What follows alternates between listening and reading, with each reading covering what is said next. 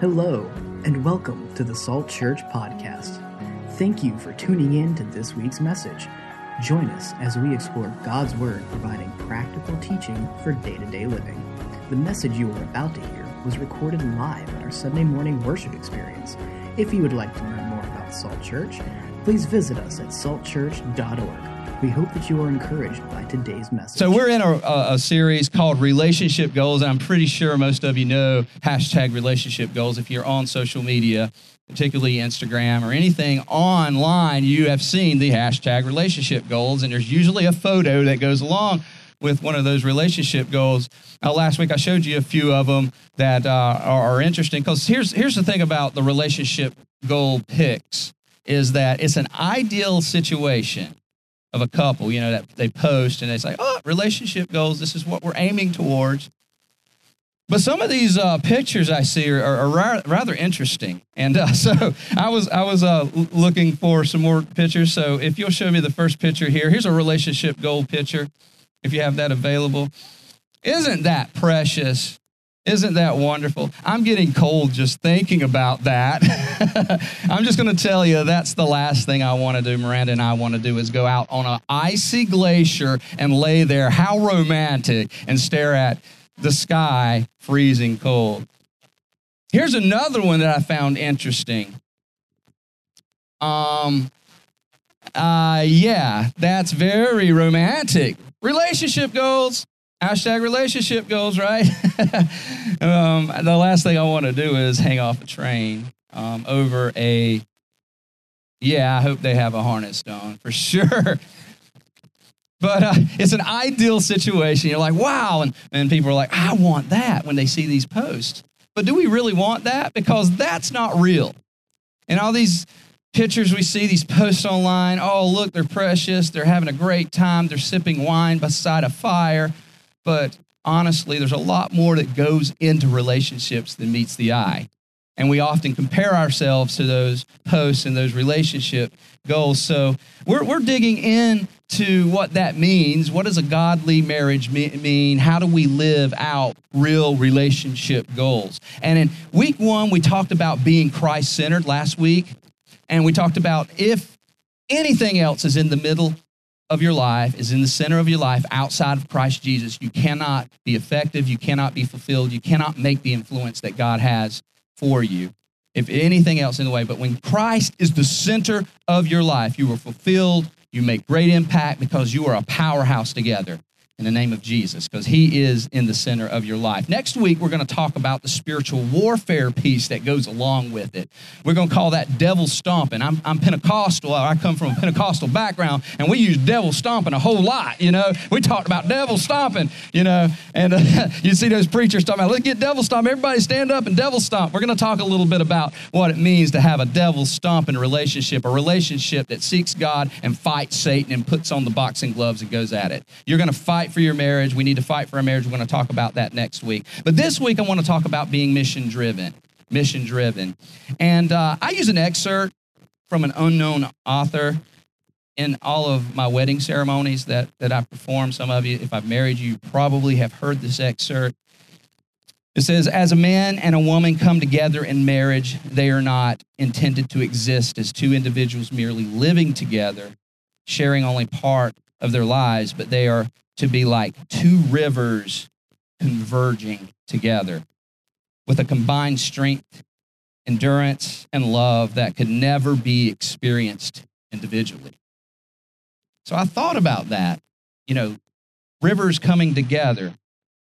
And I thought about confluences, you know, how rivers, these confluences, and how cities are built around them, and what they look like. I started doing some research, because when you think about a convergence or a confluence or two rivers coming together, you think, wow, that's pretty impressive. But there's all kinds of confluences out there. There's ones that smaller rivers come into larger rivers, and the larger river overtakes the smaller river, and it becomes that one river. Then you see others that, like a polluted river, maybe a muddy river where there's more banks and more mud and more pollution that comes out of the ground. And then you have this crystal clear stream coming together and flowing together. And then the polluted water kind of overtakes the clear water. And it's not so impressive once it becomes one river. And then you see different confluences that come together and they go different directions. They're kind of all over the place and they can't decide where they're going, and they have to go around rocky plains to go where they're going.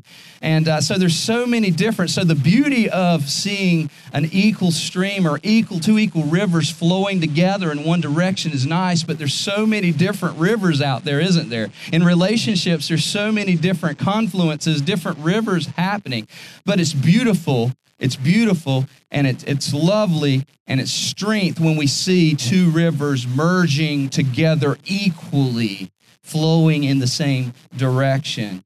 So I want to talk a little bit about that, because after counseling a number of couples, and I've had the privilege of counseling many people in my time in ministry, premarital counseling, marital counseling, just sitting down and having chats with married couples, I can tell you that I found that there's not much of a concept of a beautiful confluence.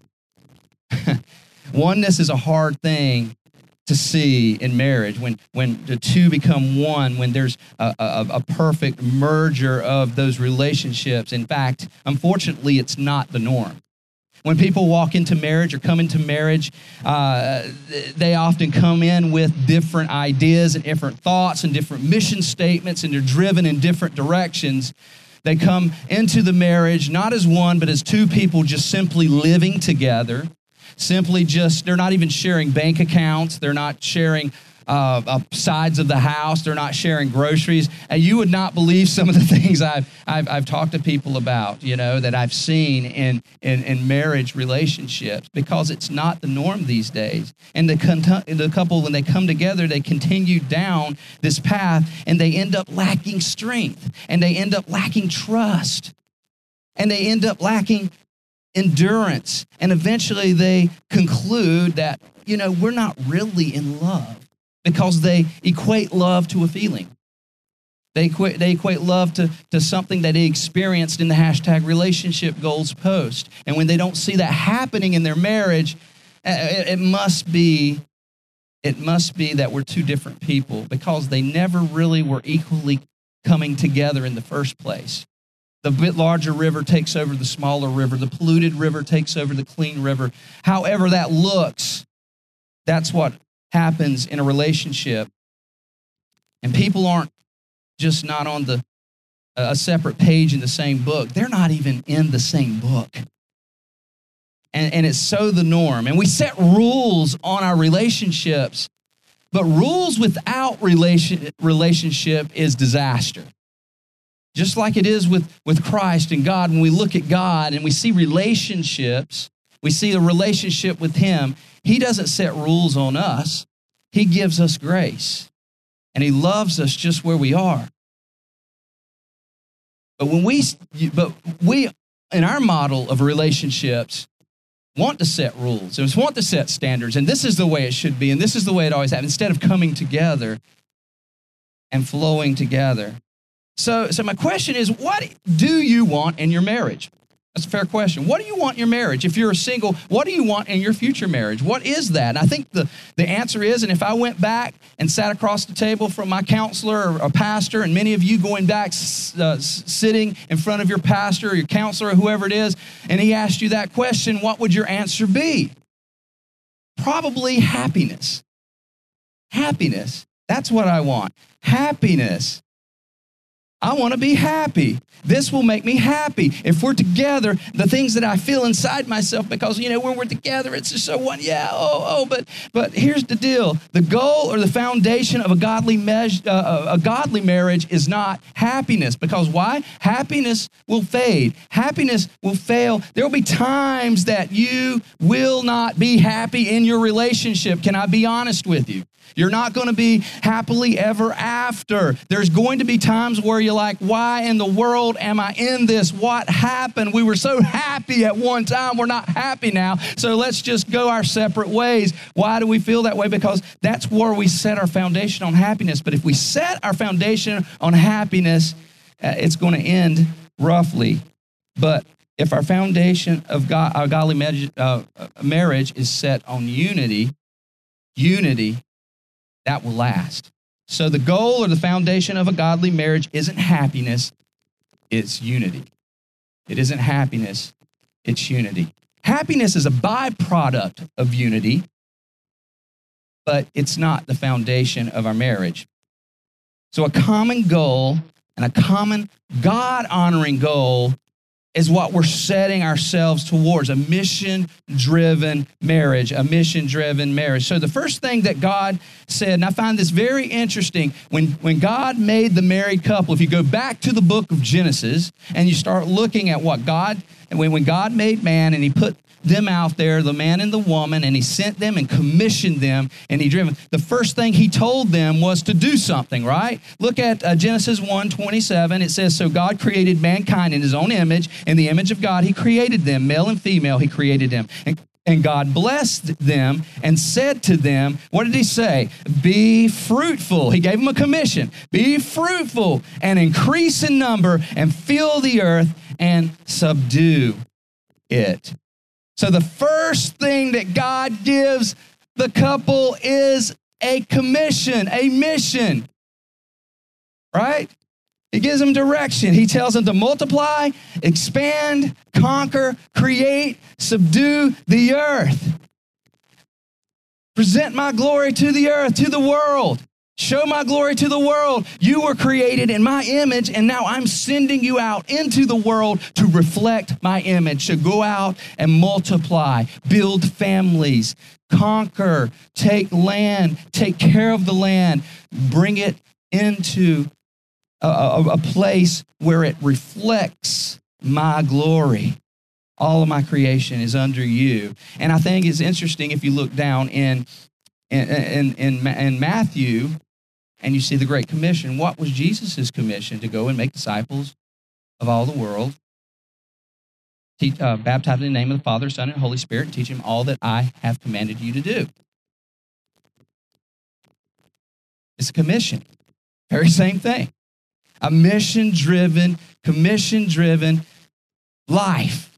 A mission-driven, commission-driven marriage. A common goal is a common mission. So we see a common mission, a common goal. And it says this, and if we go down to Genesis chapter 2, verse 24, and it says, this explains why a man leaves his mother and his father and is joined to his wife, and the two are united into one. They are to be united. That was God's plan. It wasn't good for man to be alone. So what did he do? He put a partner with them, a helpmate with them, a team player with them. They were a team, and when they're together, they're a force that can't be reckoned with. And that's why God created marriage. It wasn't just to be happy. Be happy is a byproduct of this thing called unity. And Satan knows this, because what God seeks to unite, the devil schemes to divide. Go back to Genesis and think about what happened between Adam and Eve. I can imagine Satan in the garden looking at Eve. Come on over from your mate. Come over here. Come over here.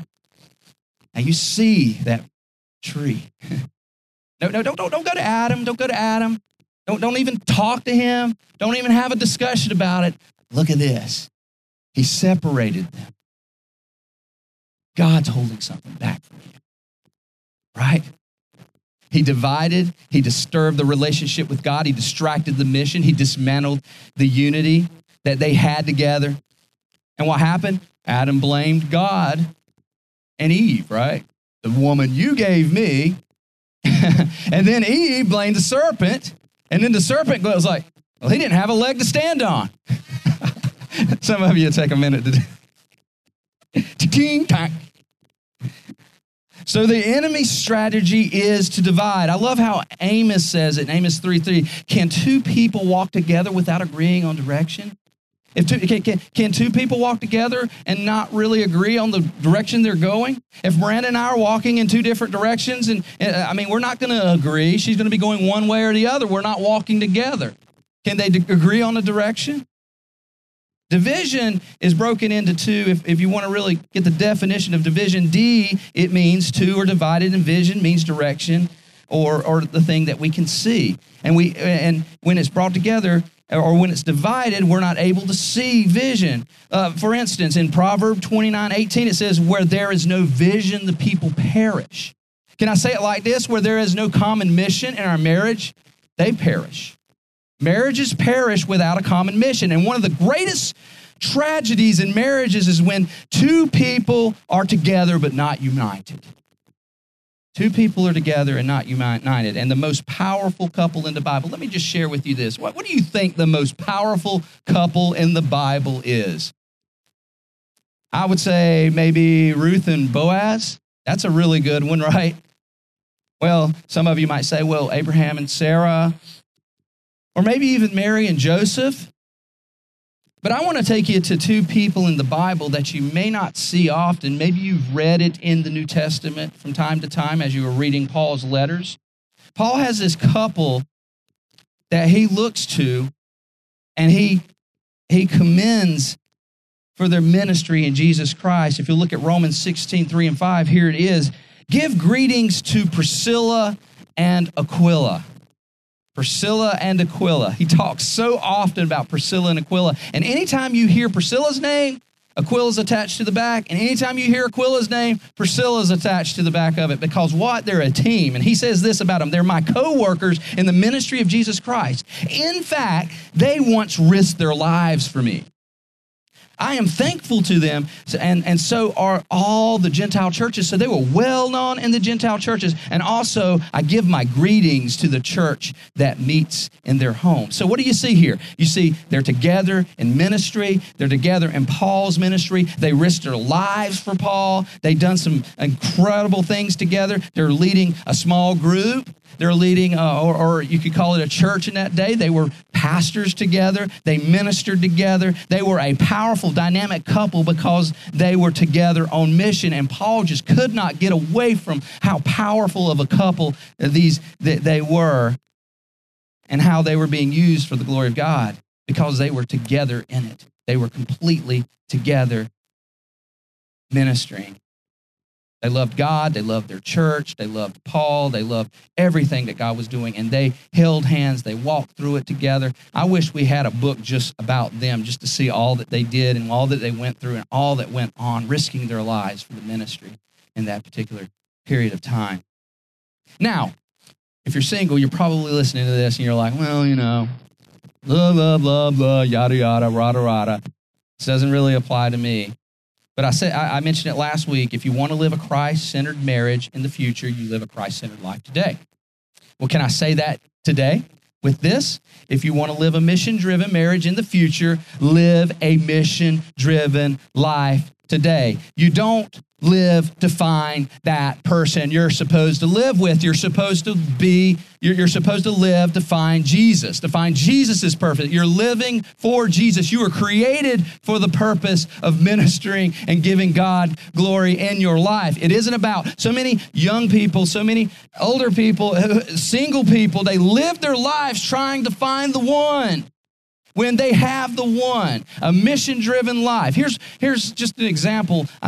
This story that was shared with me years ago, and it was just so impactful.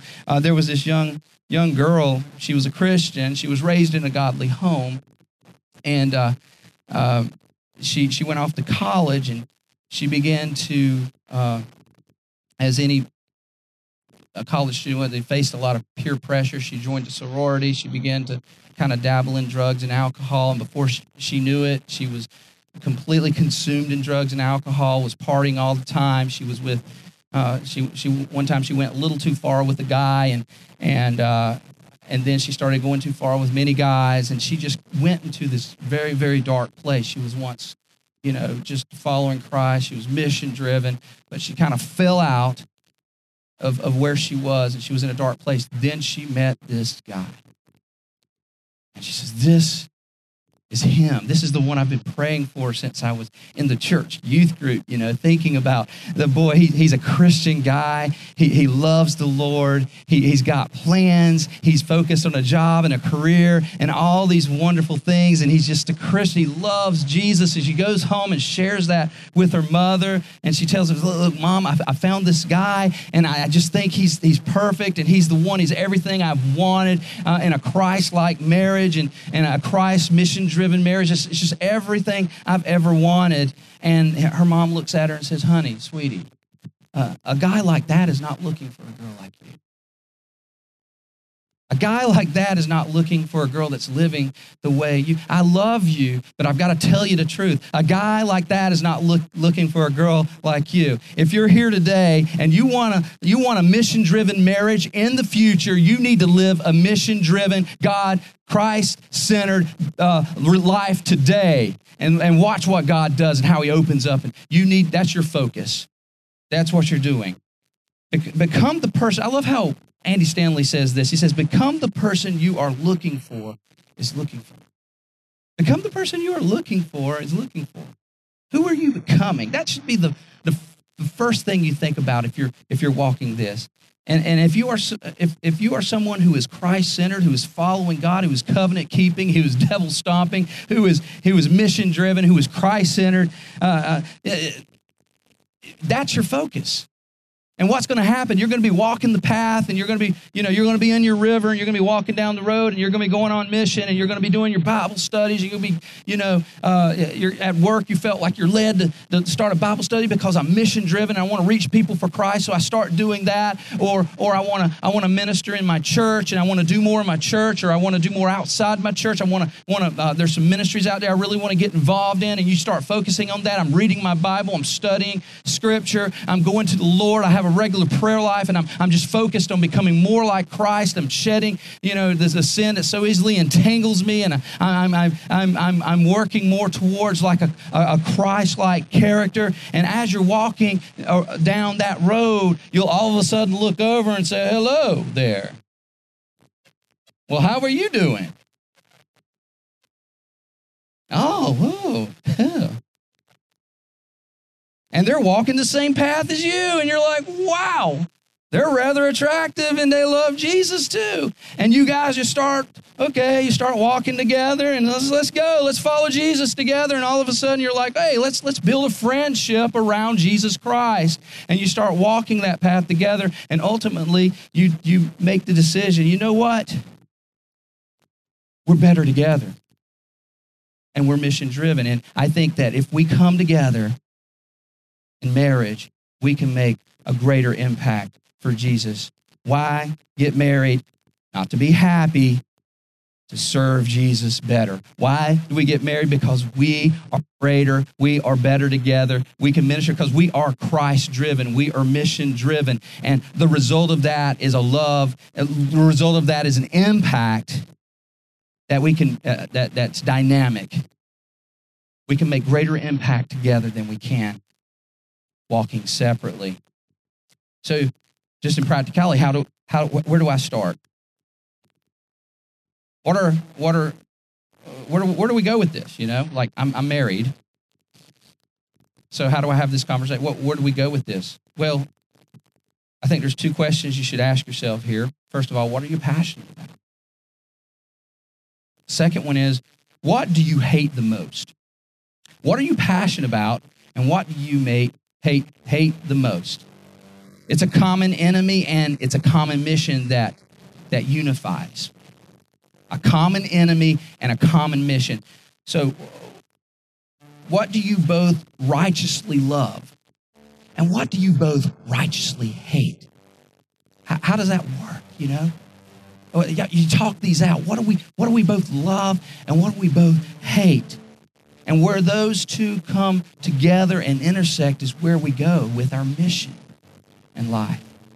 You both may be passionate about hospitality, Maybe you love serving people, you love cooking, and you want to get together, and what you're going to do is you're going to make meals, and you say, hey, we could do this. We can make meals, and we can go and help the sick and give people food, and we can show up at church one Sunday, and we can just start blessing people with food and things like maybe that's what you have together.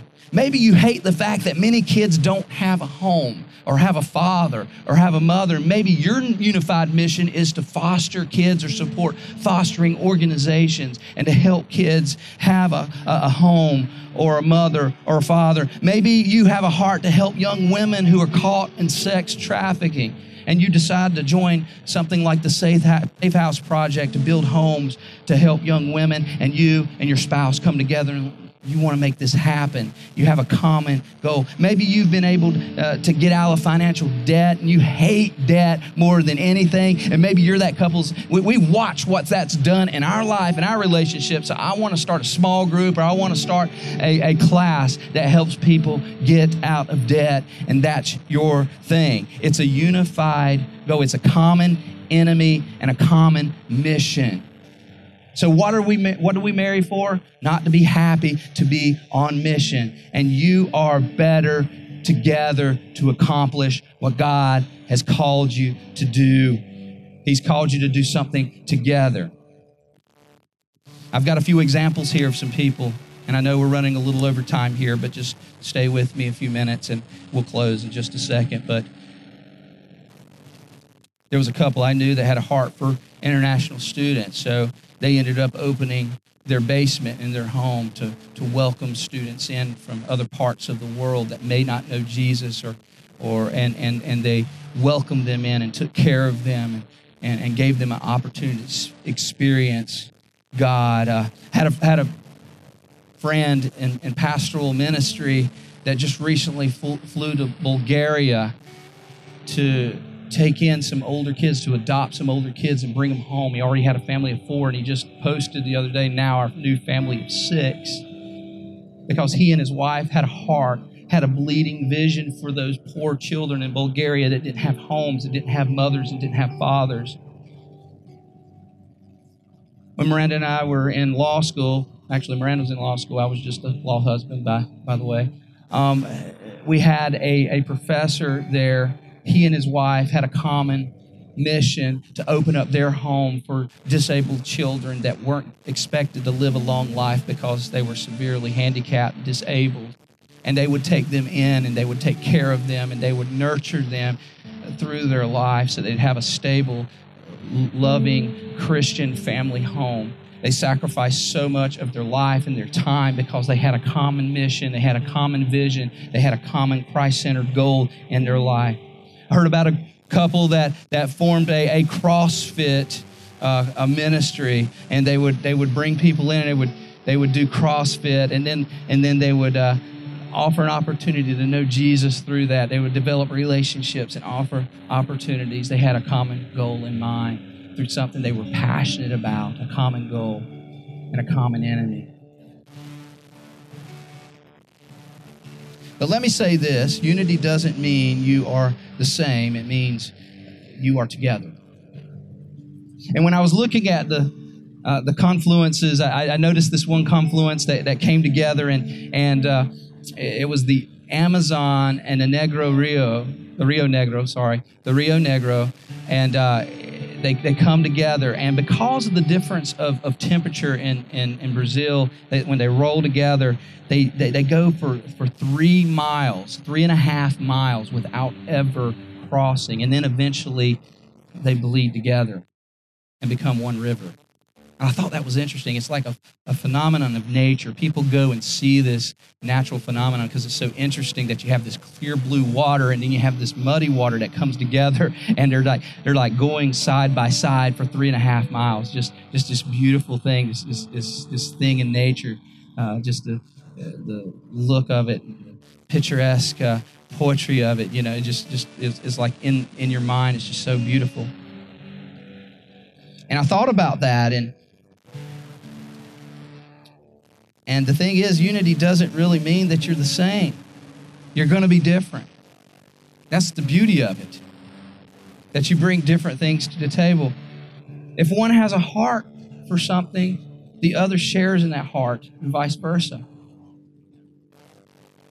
You don't just share an address. You share a life. You don't just share a sex life together. You share a common goal, a common vision. You don't just share the same sports team. You don't just share the same vacation ideas, hashtag vacation goals, You don't just become roommates because life is all about your kids, which typically happens. But why are we together? Because together we have a common mission, a common goal. Because together we serve Jesus better. Jesus is our goal. Jesus is our all in all. Jesus is our hope. Jesus is our focus. I think of Hebrews, he who endured the cross, despising all shame, and he kept his eyes on the reward, on the goal. And our goal is Jesus. Jesus is our goal. And as we focus on that goal, we will watch the blessings and the impact and the Aquila and Priscilla giving their lives for ministry moments. As you watch people's lives change, as you see the kingdom of God extended through your lives, the impact, the purpose that God has for you, the amazing calling that He has in your marriages. In closing, I think it's interesting that in the word united, if you move the I just one place differently, you get untied. If you flip the I into T, you get untied. So I ask you to assess yourself, where am I in united? What do I need to do? Where do I need to be placed? Where am I going? Am I untied or am I united? So in practical application, I just leave this with you. I leave this with you today. Make a decision. It's going to take a little work. It's going to take a little time for you to get together and talk about these things. But that's what I'm commissioning you to do today.